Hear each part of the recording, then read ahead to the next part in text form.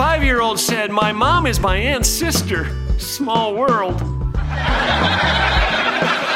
Thanks for joining us today. You're listening to Laugh Again with Phil Callaway. In junior high, I was as awkward as a giraffe on roller skates. And I was thin. How thin? I was swimming in a lake one summer and a dog came out to fetch me 3 times. Of course, junior hires are highly skilled at spotting shortcomings and pointing them out to you as if you had no idea. I'm scrawny? You're kidding. I was also one of the shortest kids in our class. Almost overnight, the girls shot up about 4 feet, towering over us boys. We were bonsai trees in a world of old-growth redwoods. If ever you needed a sense of humor, this was the season. I was teased about everything: clothes, haircut, pimples, a bicycle, which was my sister's. I was even badgered about my father's car. He was a Ford guy, and we had a maroon station wagon roughly the size of the Titanic. I think it came with a foghorn and 3 tugboats. Most of my friends drove around in GMs and Chryslers. And one day, Ray Dean Keller, I think it was, found a Reader's Digest with acronyms for Ford in the joke section. "Your dad drives a Ford?" he asked at recess, as every guy in our class stood within earshot. "Found on road dead," he said. This was possibly the funniest thing said thus far in grade 7.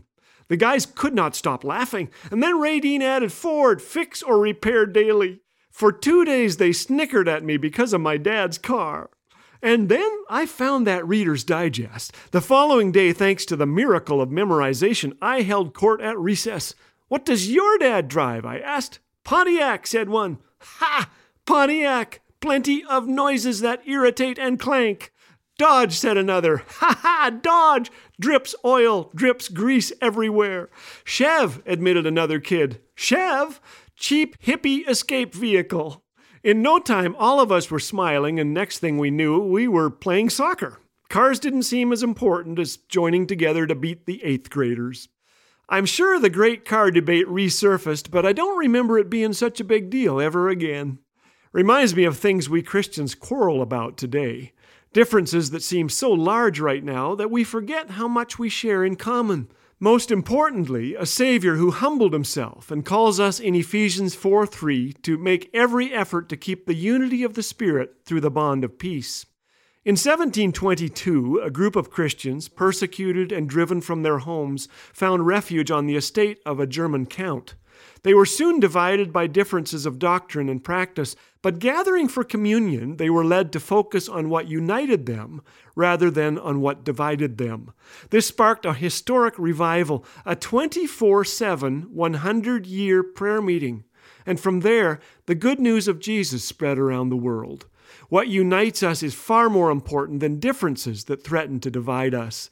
This unity comes only from the grace, power, and love of the one who calls us to it.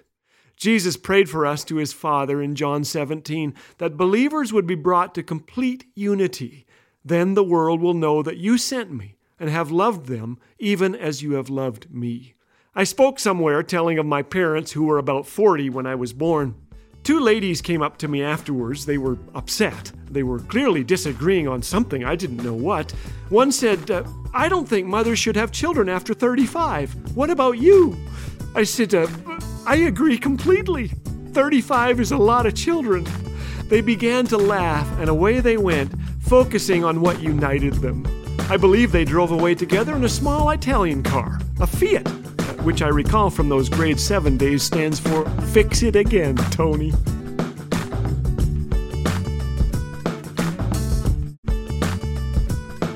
We all love a miracle story, so this Easter season, let's rejoice in the most wonderful miracle in all of history.